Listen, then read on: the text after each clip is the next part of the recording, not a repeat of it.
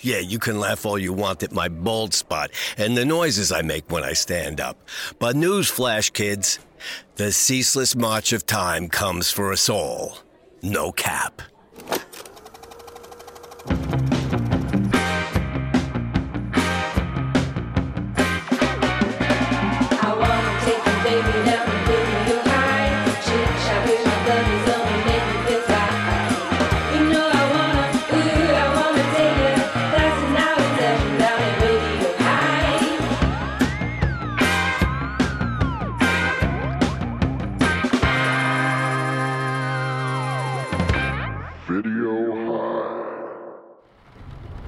Boy, do I love night driving. Nothing but you, the open road, and the inability to see what's directly in front of you. Oh, God! Please be a dear. I can't afford another manslaughter lawsuit. Greg! What were you doing walking into my car in the middle of the night? Does it hurt to move? Let's get you in the car. Bottle. What? Must have it. You mean this? You want me to take this? What's in this thing? Is that a VHS tape swimming in formaldehyde? Why do you have this? Quit your groaning and get in the car, you silly goose. Let's get you cleaned up. Lucky you, it was me you walked in front of. I could have been just another angry driver looking for blood. Greg? God damn it, where did you go? Did you die? Did you walk away without telling me? Will whatever happened to you be explained? Didn't think so. Oh, and you left your bottle? Well, no sense letting a good VHS tape go to waste. The jar. Spooking looking cover? It is Schlocktober, and it came from Greg. Guess I'll give it a watch for the podcast. Ooh.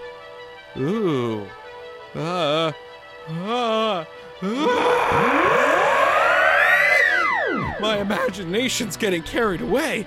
I'm panicking for no reason. And looking at your repulsive VHS cover is no help. Josh, are you okay? Are you just watching static? Guh? Oh, I'm sorry. I must have fell asleep with my eyes open. I have terrible dreams. Do you always have waking bad dreams? Do you always have to ask so many questions? Only when I'm concerned about someone. I'm sorry. I think I just watched a movie for Video High. You think you just watched a movie for Video High? Yeah, I'm not really sure. There was very little dialogue. It was mostly just a bunch of eerie images and sounds. It's pretty good, though. Sounds like somebody's Film 101 class project that they got a B+ on. So you've seen it? No, I don't think I have. Is this it? No! So this jar with a VHS tape floating inside it isn't the movie you think you were watching? No, I mean, yes! Yes, it is! But exasperated no, because I thought I smashed it. Doesn't look smashed to me. If we're covering it on Video High, I should probably watch it too. Wait, don't! No human mind can handle it. But you liked it. Fair point. Damn.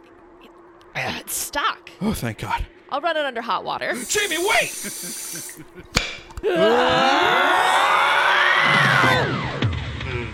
Thought we were going to record an episode tonight, but I haven't heard from anyone.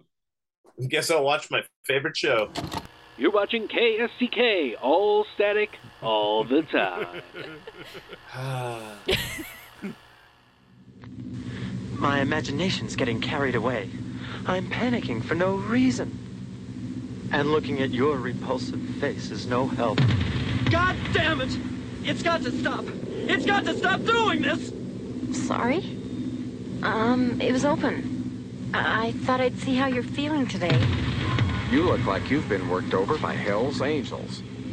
I've been sick. Damn you! Damn you! I'm not gonna let you keep haunting me! I'm not gonna let you tear me apart! Get out! Get! The Jar. It blows the lid off of terror. Wow, never before has the book report been a literal report of the entire plot of the movie.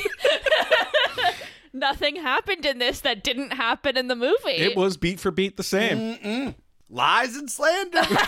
This did not have no Jesus nor any Fellini-esque Vietnam flashbacks. Yeah, there was no leather-jacketed greaser Grim Reaper.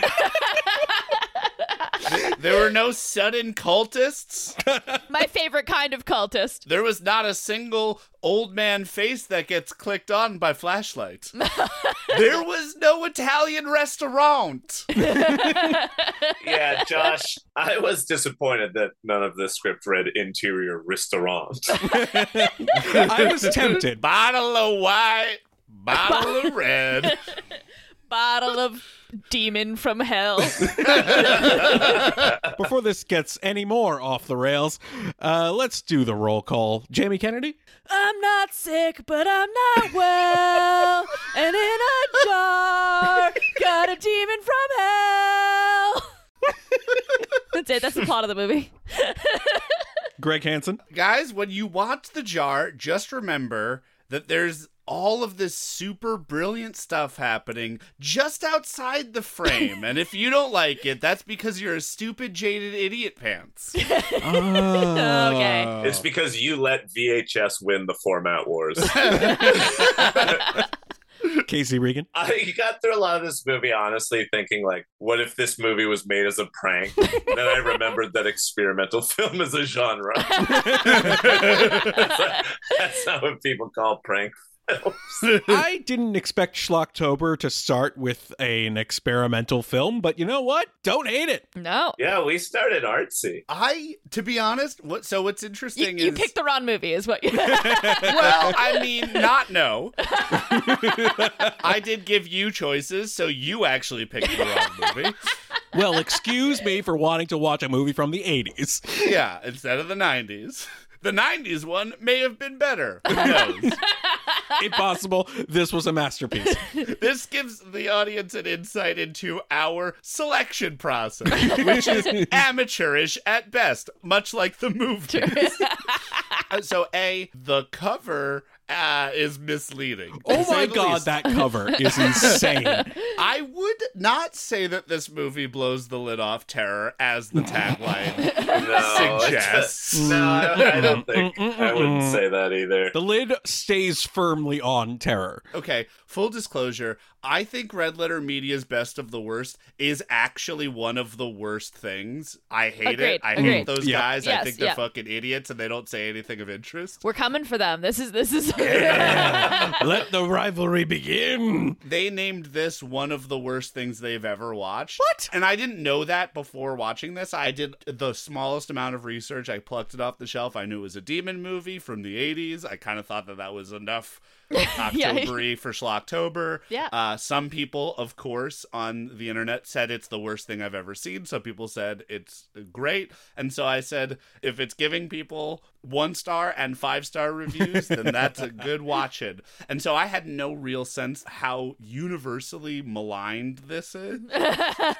People hate this movie, and I didn't know that when I watched it. And I liked it. I thought this was good. I really liked it. What anything I say in this, I don't want it to be deemed a criticism, because I think, much like experimental film, they took a swing and they stuck with it, and that's what makes it a success of the genre. I did dig it, but it was Vibes, the movie. Yep. Yes. Just vibes. Oh, totally. Eerie vibes. And like you mentioned in the book report, it was not reminiscent of many of the VM 120 short films we saw at college. Ooh, we had one location and one handy cam, and a lot of interesting imagery.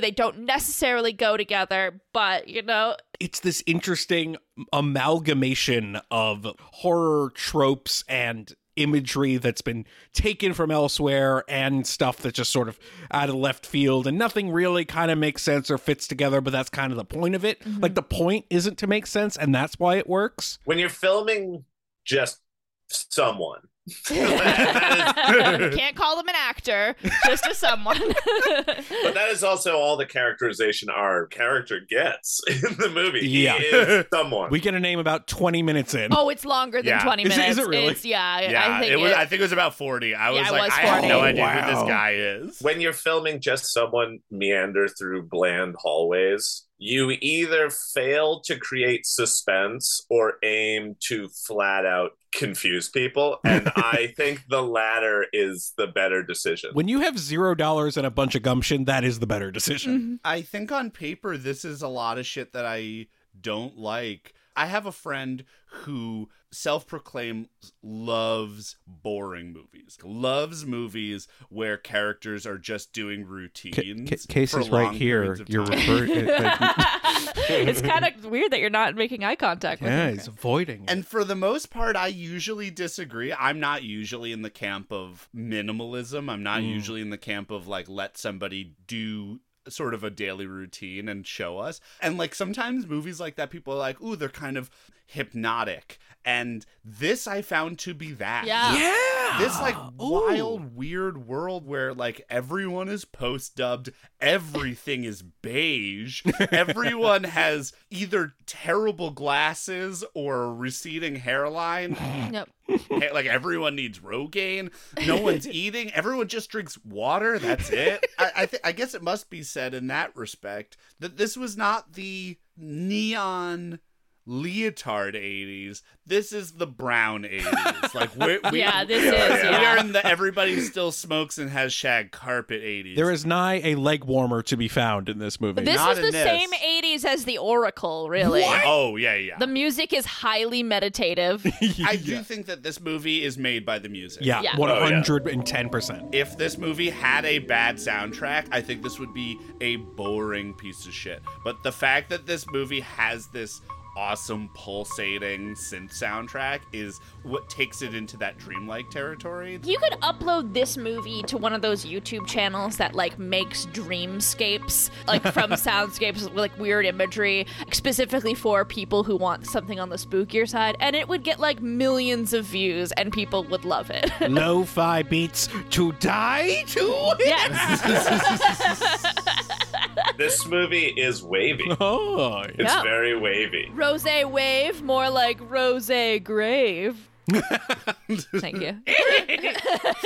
You know, like the cinematography is, I hate using the word competent. I feel like a lord, a duke or something. Like, yes, the cinematography was competent, and then like flick a shilling at their forehead. That score is pulling seemingly our very tabula rasa fucking main character through a hallway, and there's these camera moves that are executed to a mark and then another mark. And maybe it's just the fact that we've been doing this podcast so much that sounds like a triumph. In my notes, I started to write the word, these are like intentional camera moves. And then I have to remind myself, what intention? There's nothing happening. This guy's just walking through his apartment. But it still feels intention. So I watched the movie. We all did, Josh. Separately from Jamie. Oh, I see. Yeah. But we always watch together. Yeah, we usually watch it together. I walked in when Jamie was watching it on the scene with Paul and Crystal, where Crystal like walks into frame, giving him a cup of coffee and sits down. And I didn't notice this until I came in, and Jamie noticed this because she notices everything. Before she walks into frame, the stranger shows up in the mirror. Yes. Then she walks into frame, passes over the stranger, and he's gone. Great shot. And then she sits down. It's incredible, and I didn't even notice it. I'm going to push back a little bit. It's a great little moment, except it's blocked in a hilarious Oh, way. yeah. Oh, where yeah, it- yeah, yeah. It Thing in sort the of world. like looks like the guy just kind of peeks and is like, oh, Hello. whoops. Like it looks like me? the actor has made a mistake and is like, uh-oh, I'm on stage.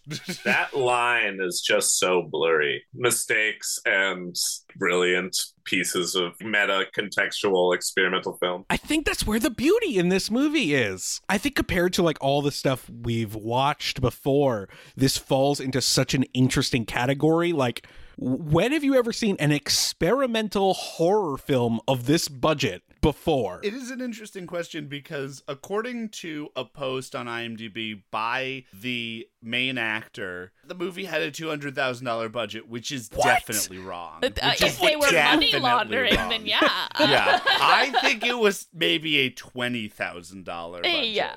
I made a joke about super brilliant stuff happening on off screen, but that may be true. Oh? Because about halfway through, I was like, a lot of things are happening off screen or like happening just off frame. There was a part of me that was like, was this shot at like anamorphic? Also, there was a moment where there was a lens flare and it had the super long stretched out lens flare that you get with anamorphic, and IMDb says it was shot in 2.35, and so there is a part of me that was like, was this my God. horribly matted and we're literally just not seeing large amounts of information. Like, Oh my God. I was wondering during the dinner scene if it was pan and scan. oh, it's definitely pan and scan, and also it seems like, from what I understand, it was also cut down by the distributor as well. And so I am really interested in what a director's cut would actually physically look like. Yeah. Have I told my stolen Terrence Malick story on this Absolutely podcast? not. Okay. I almost wonder if we should allow talk about Terrence Malick. TM. Well, Yeah, about TMals. TM, our best friend. Did Well, you call him Big Terry? He loves it when you call him Big Terry. A friend of mine worked on Tree of Life. You're friends with Brad Pitt? Yeah, and he won't fund our goddamn podcast, the asshole. I don't blame him. Part of his process was once they got an assembly of everything done, he looked at the Avid timeline and just went like, here, take those out. Was just arbitrarily choosing sections of the timeline to just rip so out of there. That's so sick. Unfortunately, after Days of Heaven, you have Nights of Hell. And I think that's what... That's what it is. That's how you get that naturalistic, like, wow, these things are just slamming into each other. Yes, because they literally are. And so a part of me is like, I wonder if, to a less artistic extent, if that's what the distributor did. They were like, this, that, gone. There are many moments where Matt cutting, whatever, vast improvement. There are moments where it like creates a much more interesting shot. Like I read that, Greg, and I thought, what would this movie be if it followed the rule of thirds? And the answer is boring. The answer is really fucking boring. There are so many shots that because of the dumb Matt, our lead is like half cut, like literally symmetrically his face is cut off. I think it's awesome. I would like to see what was slightly to the right of man in suit drinking tea in the middle of Vietnam. Yes! Like, that's something where I Would feel that like there was explain something else going off of frame. It was Federico Fellini with a cease and desist. What are you doing to my imagery? There's like a scene where Paul is looking off screen and just like shouting at something, and I was like, I would love to know what this is. But also, I love not knowing what this is. I thought that was intentional. The shot of him bringing his toothbrush right in front of his eye was so claustrophobically creepy in a way that it wouldn't be if you saw like the rest of his hand and his head. Yeah. They'd be like, what is this, a Colgate ad? What are we doing right now? I knew this as going into it because I own both of these movies, but once we started getting into the religious allegory bullshit, I don't know, stuff, great, I loved it. It is interesting that this was distributed by the same distributor who released The Carrier. I don't think that there's any through line in terms of the production of any of these things, but there's an interesting curatorial spirit that is happening where, I don't know, I guess Magnum Pictures has some Catholic guilt going on, or complicated feelings. There are interesting through lines that happen with distributors, and there are interesting thoughts about distributors as creatives in some ways, just by the choices that they make. And I thought that to be a particularly interesting one, because I feel like if we were to draw a through line with any other movie that we've talked about, it is The Carrier in this movie, even though they're wildly different, but they also are very weirdly similar. They have Catholic imagery, but it's like, I guess you could argue all Catholic imagery is, but it's a real like fetishization of Jesus's suffering on the cross implanted upon, I don't know, just like a white dude changing his POV.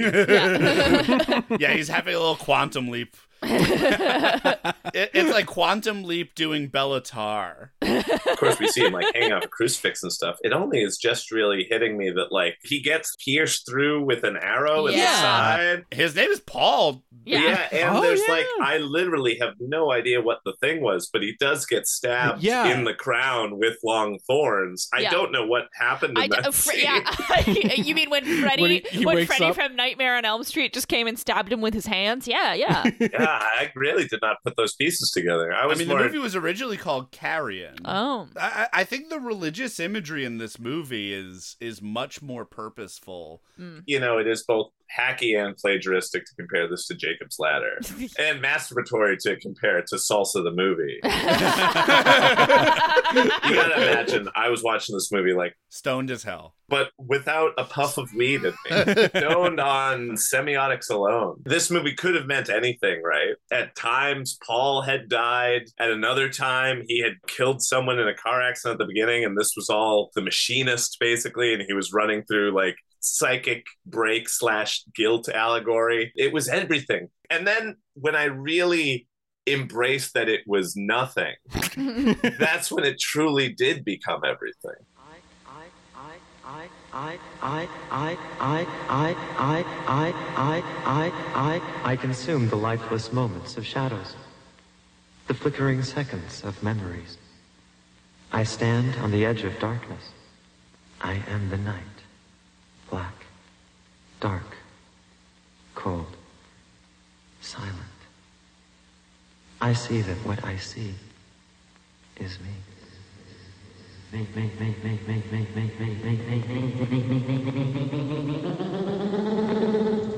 It was early in this movie that we started to get what could only be described as sophomoric, and I don't mean that as like bad. I mean literally like it felt like a sophomore movie. Voiceover, replete with 80s Korg. Oh my god. Droning. I don't remember what they said. What did they say? And then just party gel lights. And you have two dudes that are obviously, like, I couldn't see their fucking mouths, but they were clearly overdubbed. Yep. We have to get you home. It's like, no! And I was like, this movie fucks. I was like, I don't know what I'm watching, but I'm fucking into it. It also takes place in an earth that has been sunk into the deepest, blackest night. Yeah, I will say you guys watched a VHS rip. I watched the actual VHS. I didn't compare all the frames, but I will tell you that the end credits on the VHS also completely indecipherable. Oh, thank goodness. Okay, so we weren't missing much. Okay, good. It's hard in the first couple scenes, at least the rip that we watched. Oh, yeah, to know what anything that's happening. Yeah, I mean, it's really hard to call it a film because that implies visual medium. It's more of a podcast, yeah. It is like a radio play. You hear like, we've been in a car crash. You know that. Yeah. Why am I saying this? Yeah. Anyway. Oh, what is it? Does it hurt to move? It's okay. I'm just trying to get you to my car. Bottle. What? In the car. Must have it. You mean this? You want me to take this? I really love Paul's, you can't call it acting, but reading of lines. It's so wonderfully stilted. Every delivery in this movie is insane. It's bananas. Every line is delivered as if the writer is under the camera writing cue cards like as the shot is going. They're writing the dialogue as they walk through always. Yes, and also it's got like a Coen Brothers vibe though. It has this like off the cuffiness and like pulpiness that feels really like I'm seeing quizzical looks from everybody. I'm trying to square it. Yeah. It's fine. It's just to say that like there is a Lynchianness, though this is before Lynch becomes known for, Twin Peaks, etc. So maybe Lynch is a jarriness. I often think about how awesome it is to be making a movie this weird at this time, because we're not yet at the point where everybody, both cast and crew, but also audience, has access to the entire breadth of cinema. And so the idea of making a movie so thoroughly innocent in its amateurishness is almost hard to comprehend. And it's why I think people are captivated by a Neil Breen or a Tommy Wiseau or a Birdemic, because it's so rare that people actually make a movie that feels so thoroughly alien, but could still exist in the 80s pretty easily. And this is one of those movies that feels like, goddamn, have you guys watched a few movies, have not synthesized what makes those movies interesting,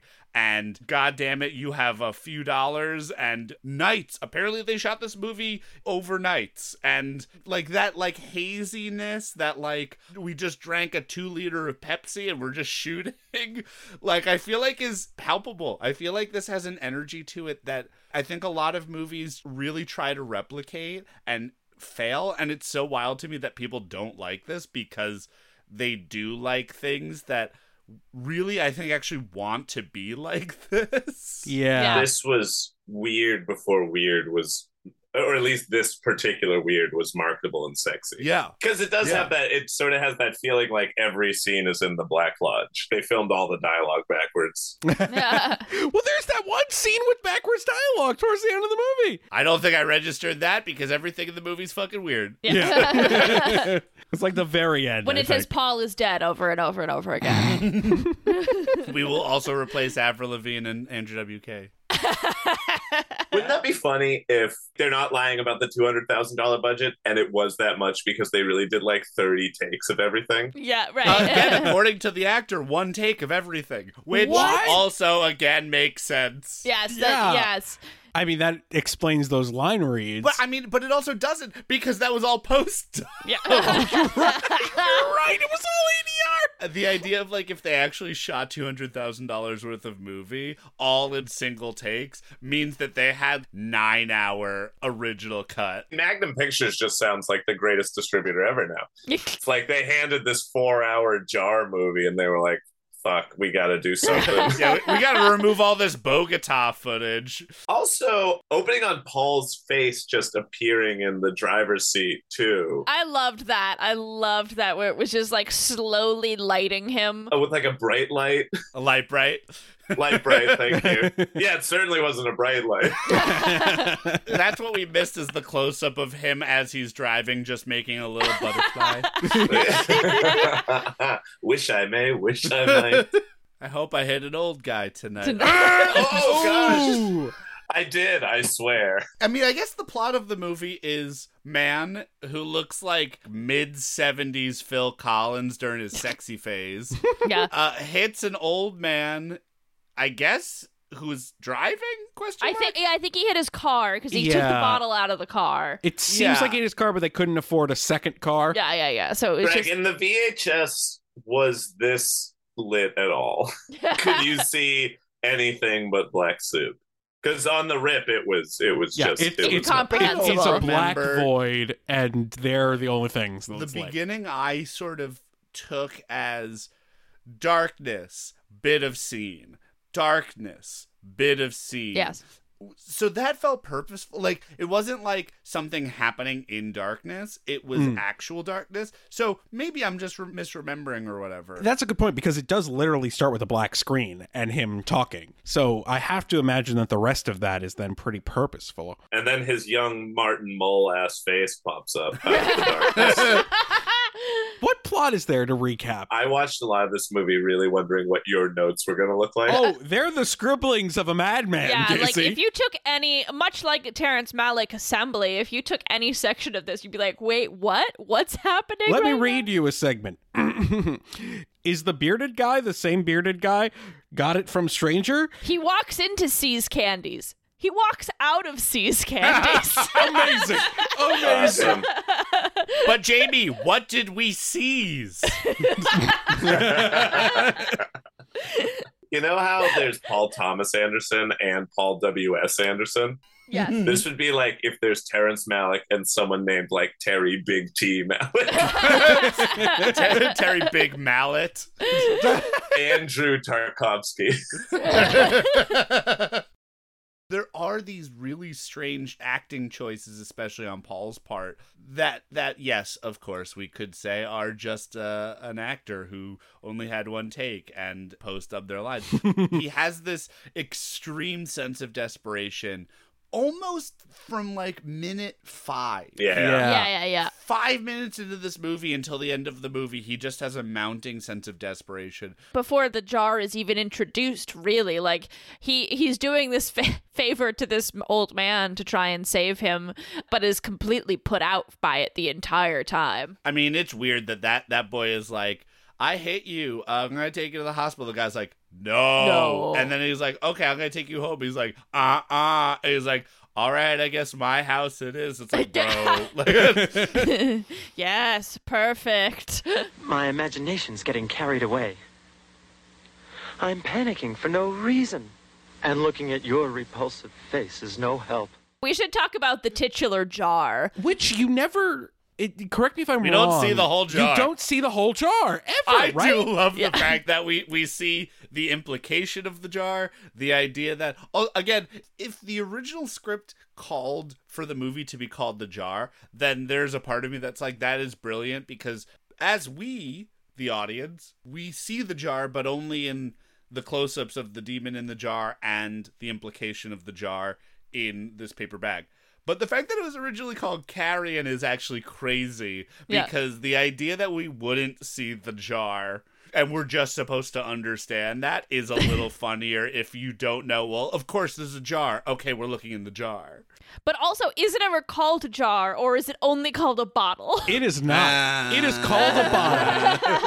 Because the guy at the beginning says bottle repeatedly. Multiple times. Well, that's because he's an alcoholic, and he was talking about the other one. I love that 30 seconds in, the movie couldn't help but, like, implode its premise.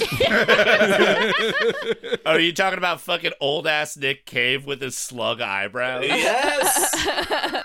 There is a stylistic sort of shift when we unveil the jar, right? Because at first it just sort of seems like bad horror movie, right? And I mean, maybe it continues to be that. But he brings the old guy in. Old guy's like, no hospital. Gets laid out on a couch or on a bed or whatever. Paul goes to collect himself. When he comes back, old guy's gone. He checks the bottle, which is glowing. It's got a fucking pickled punk in it that looks like looks like the Looney Tunes version of Peter Lorre. He had a sort of like Full Moon Puppet Master design-y quality to him. Yeah, it had a little bit of a ghoulie vibe. Yeah, it was like if Full Moon designed Muncher from that shitty The New Ghostbusters. Ugh. Yeah. Because he was also a little pudjo too. It's just a little tummy, a little belly. It just is so reminiscent of like a pickled punk, right? Which I'm sure is offensive to say. You keep saying that. Is that a thing? What is a pickled punk? I believe a pickled punk was like a pretty grotesque practice of keeping fetuses in like formaldehyde jars for like freak shows. Oh, is it a freak show thing? Sure. Okay. Oh, we got our Nightmare Alley is what we got. Okay, yeah. Is this what Peter Piper was doing? The fairy tale guy? Peiter Piper picked a pack of pickled peppers. No, it's yes, peppers. No, it's punks. It's punks. No, it's peppers. It's not I know it's peppers. It's a bit. No, it's peppers. Jamie, you gotta learn about bits. That was awesome. That was a James Joyce bit. You were like inventing Cockney slang. Yeah. So Paul opens the bottle, the jar, whatever. He rips the paper off the jar. It's got the little demon, like fucking Boss Baby figurine in there. And then he turns around, blank-faced.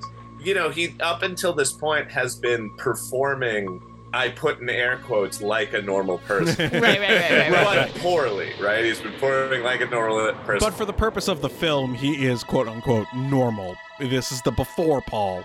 And then he turns into a nearly silhouetted shot, stares into a sort of middle distance. Oh, man. We get like a mid shot of his den. then a close-up of a dripping faucet, the shot that is in every student film. Frankly, I was shocked that they didn't reverse the footage of the dripping faucet. I was certain that was going to happen. That's high-tier stuff. I'm also surprised we high-tier. didn't have a shot from inside a refrigerator, but you know. Oh, you're right. And then we get that weird toothpaste close-up. That's the toothbrush, yeah. What was that? What was that? I have no idea, but it's definitely a stylistic shift. It's definitely like now we dreaming or something. Ooh, now okay, we fever dreaming. Now we manically broke. It's a like we're through the looking glass kind of moment. We're talking so much about the first 4 minutes of the movie. It's where all the keys are. The mystery is seated. It's like the game Myst, where if you figure out the first 15 minutes, you just skip all of it and win. Ooh, I feel like we should talk about all the times the jar smashes. Oh, so many times. Paul smashes the jar twice, but the jar smashes 4 times. The use of the double cut and the slow-mo simultaneously was chef's kiss. You do gold. what you can sometimes. It's what makes me think they filmed 30 takes of everything. I think the actor's confused. I think this movie was expensive because it had to be. Because they had to mold it perfectly. They took as many takes of a shot as they needed. And what he was saying is they only used 1 take in the movie. That's sort of all movies, yeah. Well, except for this one. Yeah, right. Yeah, you know what? You're right. I'm undone by my own petard. That's right. This movie doesn't just use 1 take. It uses when it has more than one. Yeah, maybe that's it. It uses them both. It sort of feels like bad Evil Dead or bad Phantasm at the beginning, right? It's like it's like Heckraiser. Yeah, Heckraiser, right. It's like bad handheld shots to like walk into a room to expose, oh, the man that was on the bed is not on the bed anymore. What shock. The bathtub fills with blood, which is like a very forgot about that Evil Dead thing. And then there's a kid in it. Who is the kid? Is the kid Paul as a child? Did Paul have like? Did Paul Jamie, kill you're a asking kid? Far too many questions.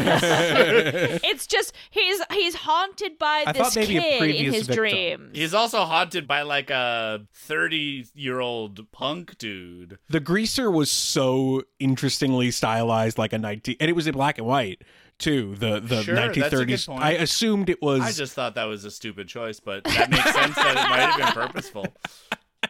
Might have been stupid. Greaser kid. He shows up carrying a seemingly just like faceless female someone and then meat hooks them. Yeah. I didn't know what to think about that. I took it as foreshadowing to Paul killing Crystal. Yeah, perhaps it was just a beginning of a loop. Yeah, I'm wondering if all of these victims killed other people exactly. too. Yeah. Through the whole film, there are how many things he's haunting by.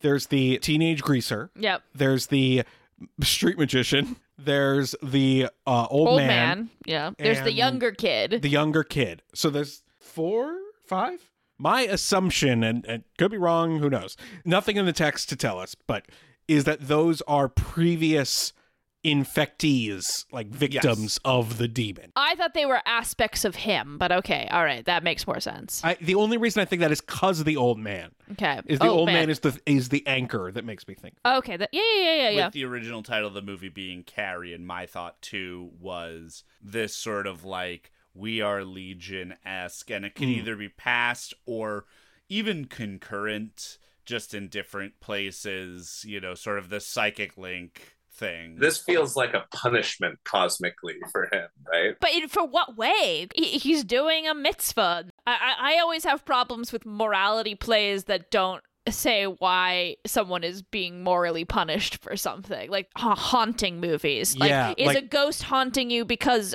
just time, place, and circumstance, or is a ghost haunting you because of something you've done in your past? And I feel like this is the former. It's just like the wrong place, wrong time. Is it like you are a virgin who just had sex at the lake, or I just moved into this house? Yeah, exactly. I hear you, and I think it's not there. I'm saying I wild out in my canon. Sorry, there's text, there's subtext, and there's Casey text. Got it. The little kid in the blood bathtub, I was like, one, the car crash at the beginning, the fact that he's immediately horrified by the jar the jar to me became like, all right, something's bottled up and he's not addressing it. It's a jar. The jar must mean something, right? Ooh. There is a lid Okay. on the jar. There's a thing that he is not addressing, right? Okay. And the fact that we start with a car crash, the information of which we get like none of it. We just get like, it's a car crash, get me out of here. There's a man that's in the street, even though the jar is still in the car. And he sort It's of... way too far. And it's just too far for him to carry it to the streets. We're always coming back to Tarek. no. So a jar is made by a mason, and a Ooh. mason Wait is a like minute. a carpenter. Ooh. And Jesus was a carpenter. Oh, shit. There it is. And John Carpenter is a horror filmmaker. And uses synths in his Oh, shit. Yeah. We cracked this wide open. movies. Paul meets Crystal, who for some reason sticks around because she's written to do so. Every scene with Crystal, you just want to shout, "You in danger, girl." Yeah, get out. Do not go to dinner with him. Do not ask him to dinner. No. Whatever's the like absolute opposite end of the evolutionary biological imperative that makes like black widows and praying mantises like eat their mates. She has like the absolute opposite of just like, I want eat me. Give me let's do it. Let's Yeah, we talked about Joker off mic beforehand, and it's like, at least in that one, Zazie Beetz was Oh my was God. imaginary. Right. She Oh my wasn't God. doing those things. There's such a parallel. she's that character from Joker, except down to clown. down to Oh my God. They meet in an elevator. Yeah. They totally meet in an elevator, and he says some weird suicidal stuff that she's weirdly charmed by. Yep. That scene is nuts because our character gets into an elevator, which we don't really understand is an elevator because we cannot see that it's an elevator. It's so wildly framed. There is another person who just starts talking to him and then alludes to a rocking chair that we, the audience, cannot see. And later she references it because I was like, this is crazy. She's like, you held my rocker. And I was like, does that mean you're off it? She calls it the rocker. Her name is Crystal, which makes it pretty clear to me. Maybe this movie has like bajiggied my brain, but it felt like all of these things were purposeful, and I don't know how to deal with that. Hi. Hello. I couldn't resist. I've always wanted one, and there it was just waiting for me, on sale no less. I guess me and this rocker were just meant to be together. It's very nice. Thank you. Are you just coming home from work? No, I had some errands to run. I'm off work this week. Oh, really? So am I. Sort of a mini vacation. The paper usually doesn't give me too much time for myself. Well... Oh, here, let me get that for you. This is where I get off, too. Okay, thank you.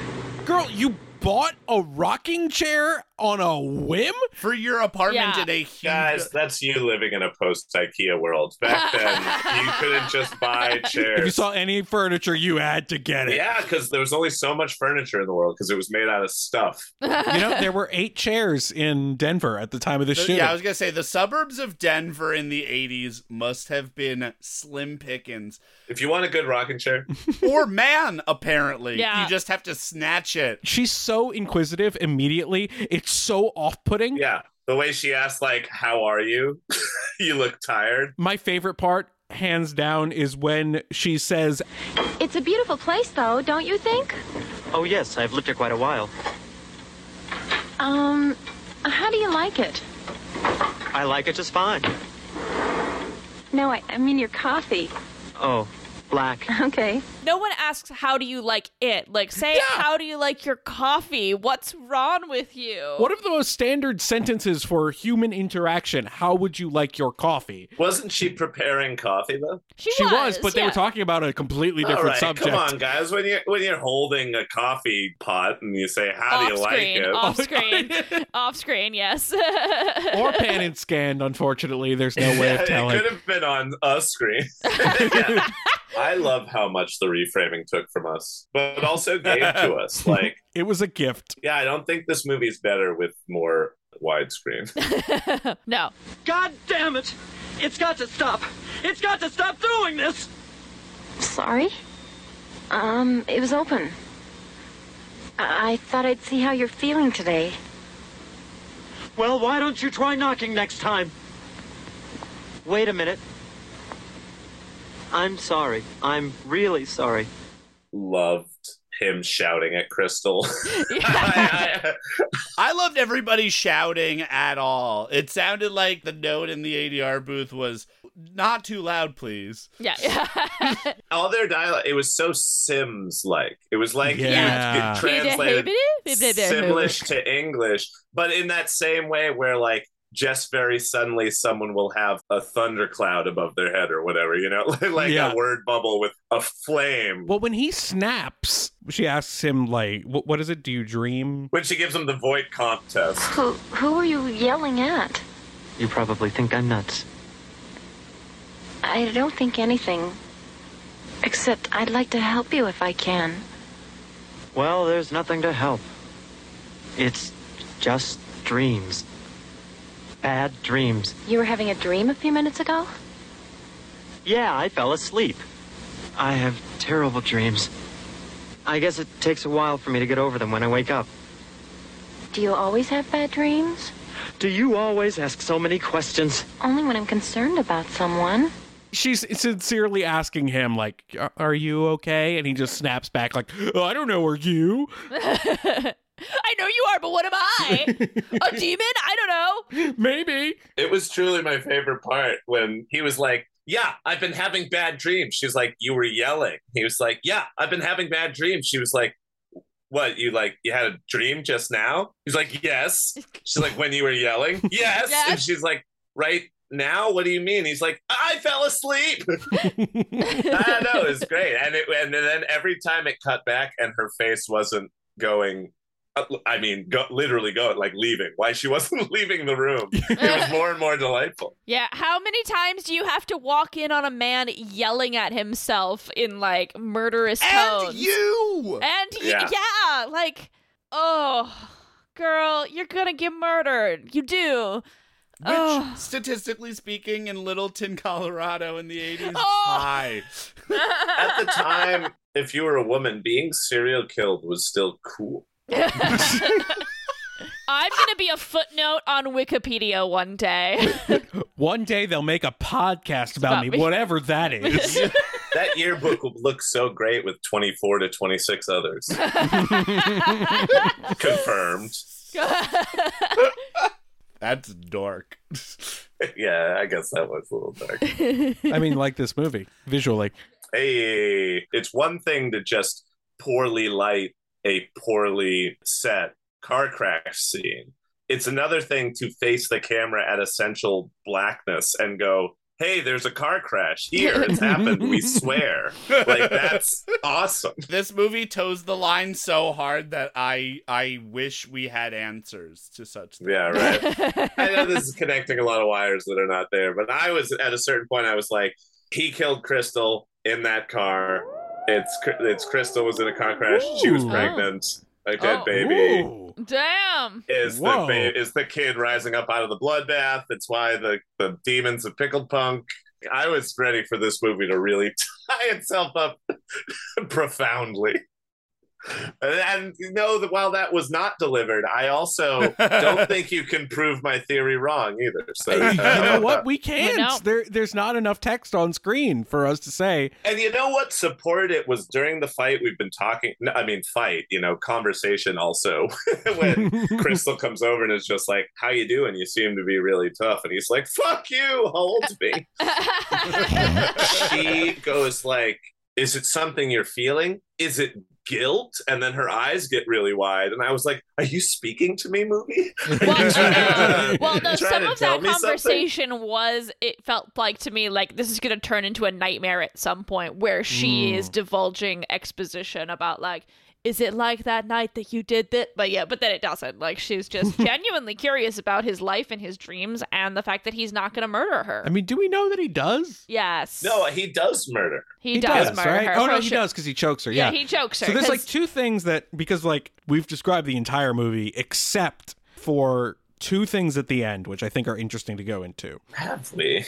Yeah, right? Like, this is the I movie. think you're right, but I also think you're wrong. I think you're right, but I also don't know if we've said anything about the movie. It's impossible to recap, but there are two things towards the end of the movie when his nightmares start to like get out of control. He finds himself like in Vasquez Rocks with a bunch of cultists in robes and a man carrying a cross who is also robed.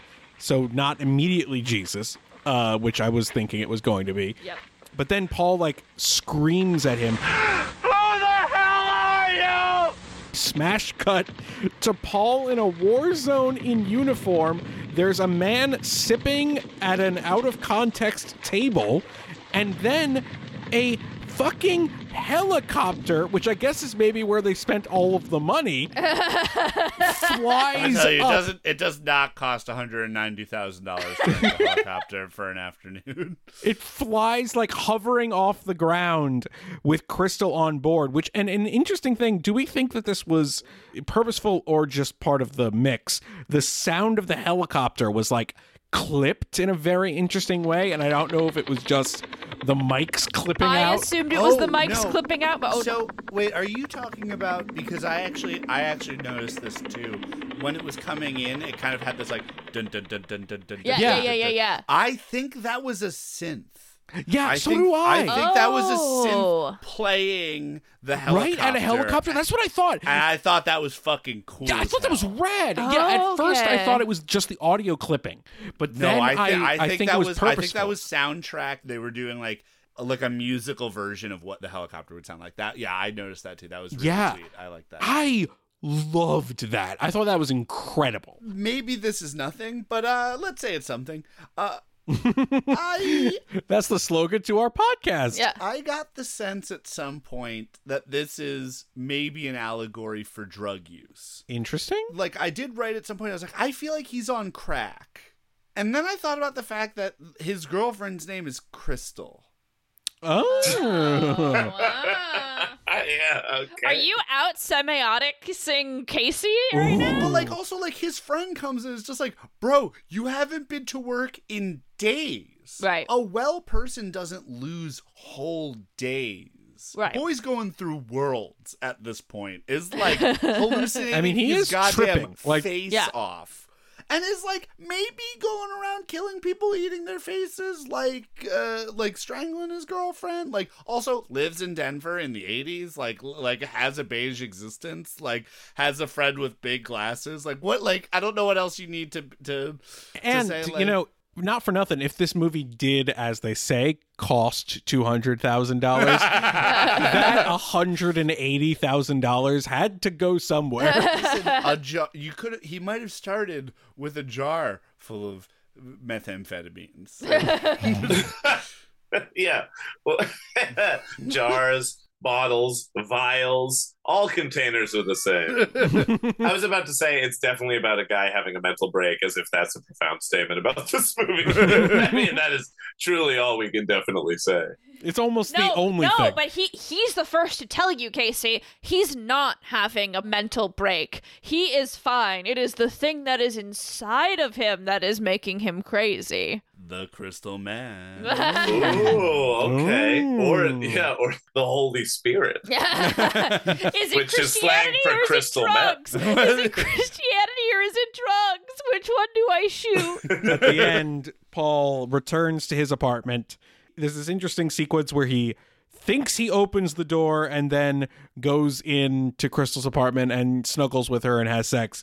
But then wait, okay. So it's real so fast, weird. real weird, because like the sex part isn't the weird part to me. It's the like forcing like childbirth to push his head through the crook of her arm to be Little Spoon in the bed. Forcibly disturbing to me. In so many ways, he let himself right in. Yes.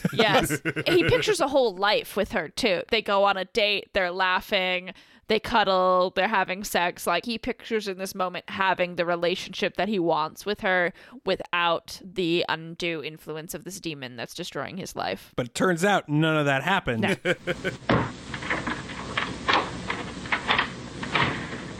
Paul, are you all right? You've got to help me. I can't fight anymore. I can't stop it. I'm here, Paul. I'll help you. Just tell me what to do. The jar. We've got to kill it. I can't do it alone. Not alone. You're not alone, Paul. What about the jar? I really need someone. Help me. It's okay. Everything's okay. There's nothing to be afraid of here. They hug, and there's this incredible shot where we pan away from Crystal's face over his shoulder and pan back, and it's the stranger from the beginning. He freaks out, strangles the stranger who we know is actually Crystal. And then that's the end of Paul. And the end of Crystal. Oh, well, except after... It's not the end of Paul, because true. Can someone There's one more explain what thing. happens next? Paul hears a whimpering coming from a potted plant, and then he wipes away dirt to find somebody's face. Unclear who. What was this moment? Does anyone know what this moment was? Found a dead body in the building's compost. Jack comes by to check in on Paul. He looks at the plant, We're like, Jack askance. squat. We don't know what happened. He does, give the potted plant, a sideways eye. I know you got something up I with know you. there's a body in here, apparently. It is wild that you guys registered all these details. I picked that one up, too, because I sort of hated it. Yeah. I sort of hated it because it was the filmmakers being clever, and I really hated to think of them as clever. Geniuses, yes. Clever, no. Yeah. Drooling, smushing their food against the wall, geniuses is what I want. Because the body in the hallway in the dirt, we've just seen that. Yeah. In 85 minutes of nonsense images, why is that the one that Jack looks at and goes like, what's up with this potted plant? It's almost a wink at the audience, can you believe this, folks? Exactly. I read it as Jack looked at the potted plant and saw nothing, as if to signal to us that there was nothing to see, but then why is he looking at it as if there's All right, I have an answer. Ooh. Okay. The plant is in pot. Pot. Okay. Is a drug. Yeah. All right, that's another point for Greg's theory on this movie. Put it on the board. Casey doesn't like being out Susan Sontag'd. No.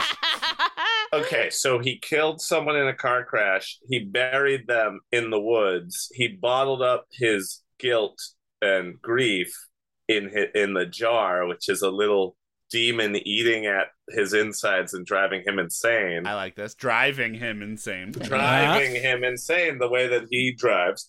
And then he has buried the body in the woods, and that lit him wiping the dirt off. It wasn't in the woods, but it's him sort of the mind unable to avoid the truth of the body he's buried. And he's been dulling his senses with any and all drugs that he can get his hand on. I'm fine with both our theories. I think this listeners, you've heard both arguments. Now call in to the toll-free number 1-800-Semiotics-101 and tell us, which theory do you agree with? And on live national television, we will be sending one of these people home, and one of these people will get a VHS copy of the jar. In this respect, it's definitely, we put the semi in semiotics. Yeah. Wait, but Greg already has a VHS copy of the jar, so we're sending home. Are you guys kicking me off the podcast? Tune in next week, viewers. Wait, what? Did you say viewers? Viewers. Listeners. Paul, it's Jack. Come on, Paul.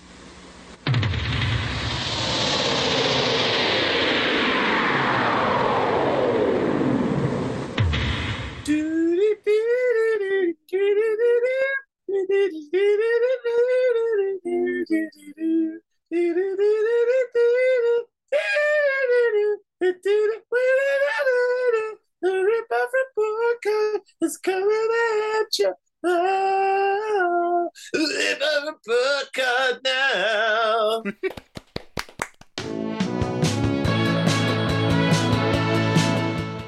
The Jar Ripoff Report Card is brought to you by Fellini's Bellinis. It's a steal at only $8.50. You can find them all over Roma or at our flagship cocktail store, Juliet of the Spirits. Inarguably, one of the Jar's strongest attributes is its moody synth score provided by the appropriately named group Obscure Size, who have, to date, done not a single other thing. This makes sense because it was apparently made up of director Bruce Toscano and cinematographer Cameron McLeod, if you are to trust the scant internet information about this movie. Clearly influenced by krautrock and electronic music titans Tangerine Dream, as well as a healthy dose of the DIY attitude of John Carpenter, the film's otherworldly tone is created ad hoc by a few well-placed keystrokes. Now, the first programmable synthesizer was birthed into the world in 1957 in the form of the room-filling megacomputer, the RCA Mark II, also known as Victor. It was, of course, complex, filled with vacuum tubes, oscilloscopes, and everything else you'd find in a mid-70s Radio Shack. It was fed instructions with a feed of paper tape similar to a player piano, and a lathe would cut a record in real time. In the mid-60s, Robert Moog would debut the obviously named Moog synthesizer, which pioneered things that I don't really understand, like envelopes, voltage-controlled oscillators, sequencers, and more. In the early 70s, they pared it down to the Mini Moog, which is still the size of about a small Buick. Well, I kid. It's just about the size of a big organ, but it's still pretty fucking huge for something with mini in the name. While synths had been relegated mostly to experimental music before this, certain strains of exotica, modernist composers, with the Mini Moog, it started to crop up in popular music with people like Stevie Wonder, in jazz with Sun Ra, and later into the burgeoning disco and later new wave and synth pop of the 80s. The Yamaha DX7 was released in 1983 and became a pop staple, with apparently many power ballads of the time utilizing the E-Piano 1 preset sound. In the 90s, the Korg M1 helped usher in the house movement, starting with Madonna's Vogue. Since, or synths, their introduction in the early 70s, synthesizers have become one of, if not actually the most powerful instrument in music recording. They're more ubiquitous across nearly all genres than any other instrument, even replacing physical drums in many cases. In 2016, Fact Magazine wrote, "The synthesizer is as important and as ubiquitous in modern music today as the human voice." Ooh. And that has been the Jar Ripoff Report Card. Very cool. You found it. Took me a little while. I almost did it on Tangerine Dream. I was like, all right, I guess I'm just going to talk about Tangerine Dream because I literally have no other idea. Nobody else in this movie, literally, like, there was like a music supervisor that had like 3 credits. Everybody else did nothing.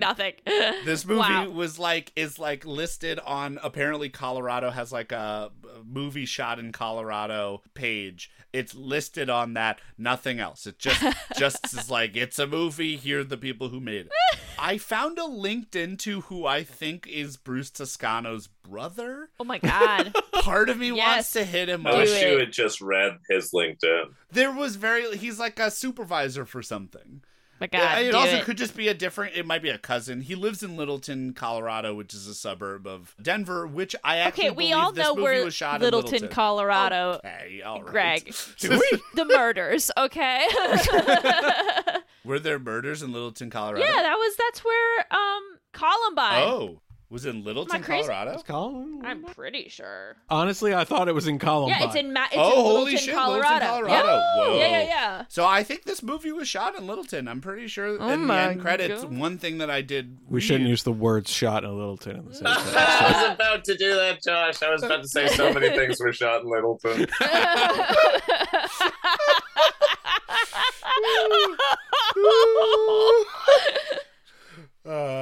I'm surprised that we all, because of how much universal hate is levied against this movie, and the fact that we don't all agree, especially on like movies that are not super linear, and how much we all actually genuinely liked this movie in a way that I truly we're rebels. am We're a little rebels. bit surprised.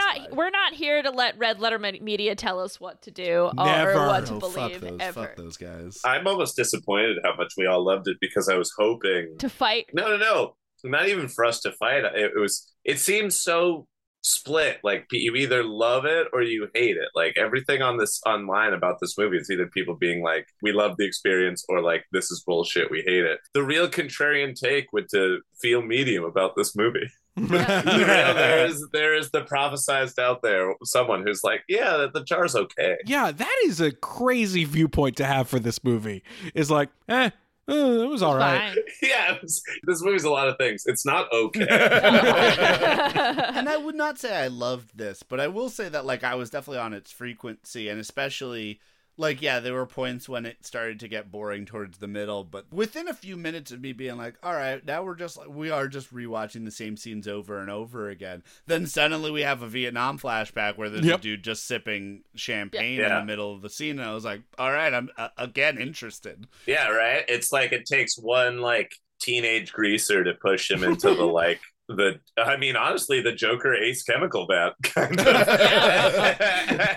Or like he falls from his shower into like a fucking cavern and has the like Thor scene where he sees the later Avengers movies. Whether the movie's working or not, my brain is trying to put pieces together, which means it is succeeding at some level. And also, I'm just down with terrible ADR. Love it. I love it. I love it. Sure. Yeah. Either get down with the tone, it's like going surfing, you just ride it out, or you cannot catch a wave at all. And I can understand this being an extremely frustrating experience if that's the case, but like y'all people are wrong. Like, yeah. I feel like, especially when we were in school, right? When you're in film school, I feel like so often you see someone making a project or you're helping someone, or even you yourself are making something and you're explaining away something that doesn't work as being experimental, as being like, oh, it will create confusion, oh, it will do X, right? When really it's just not working. This movie is like the one in a million where all of those things did actually conspire together to make a cohesive thing. Right. The ADR, the fact that it's all like after dubbed badly ADR is like, yeah, but he's having a mental break and it's kind of dreamy and it kind of like assists. It like doesn't take away. It like feels like they bullshitted their way into a good movie. There is a fake it till you make it aspect of this movie that has somehow come to fruition. They willed it into being. Totally. This is a night before. This is a total night before. Yeah, they shot it all the night before, and you know what? I give them a B+. Yeah. The other thing is, and this is a general critique I have of others' critiques, which is I hate it when people levy the criticism of a movie as pretentious, because what that usually just means to me is that you don't have anything meaningful to say about it most of the time. You're like, I didn't like it, and it wasn't super easy to follow, and so it's pretentious. It's like, and I can understand this from someone who doesn't necessarily watch a lot of movies, that like, okay, you want your shit to be super easy to follow. But if you're someone who watches a shitload of movies, I find it extremely refreshing when people take chances. It doesn't matter if those things completely whiff or not, or again, in this case, create something like weirdly melodic. But just the idea of really trying to make something interesting and different is applaudable. Yeah. Because I've watched so many fucking movies that just feel like really bad episodes of TV, and they're drab and they're dreary and they're boring. And this is both all of those things and none of those things, and that's crazy. And to just be like, they're just being pretentious and they're taking the easy way out. I'm just like, y'all never made a movie, have you? Because it's not easy to make anything, period, let alone do it all with a small crew and a small cast. An intent to like make something, and then succeed at that intellectual intent. Those criticisms always ring to me as you know nothing about filmmaking and you've never even tried to pick up a camera, or you did and you're like, it's just too hard, I'm gonna go home. It reeks similar to conspiracy theorists in my mind. People who are like, oh yeah, the entire government or whole countries are conspiring to do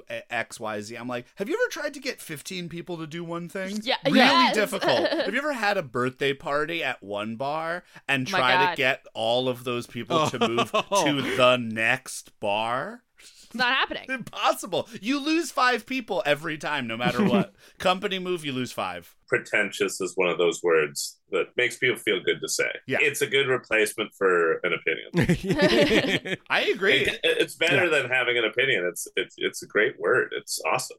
You can just say that and people go, yeah.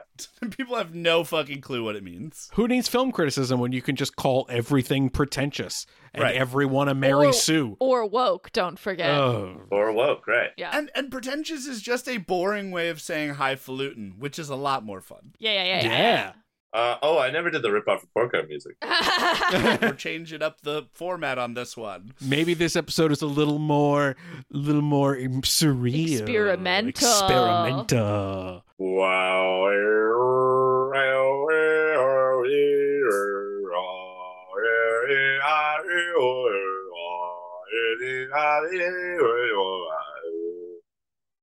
Rip-off report card. I don't know what a Moog sounds like.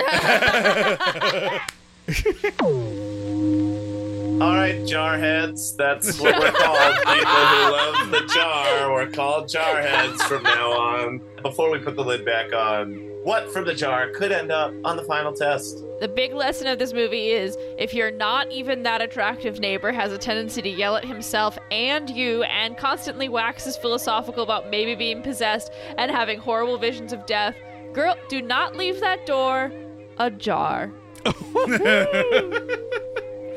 On second thought, I don't think that it, like the tagline says, does indeed blow the lid off of terror. It more puts the terror in you and seals it up to stay with you forever. Ooh. If this movie is a dream within a dream within a dream within a dream, I don't want to wake up. This movie is like if you resurrected a dead Soviet expressionist filmmaker from the 1920s by screaming every other word from the screenplays to both Poltergeist and Critters into like a Naugahyde couch. I think you just described Guy Madden. I think so, actually. That's so true.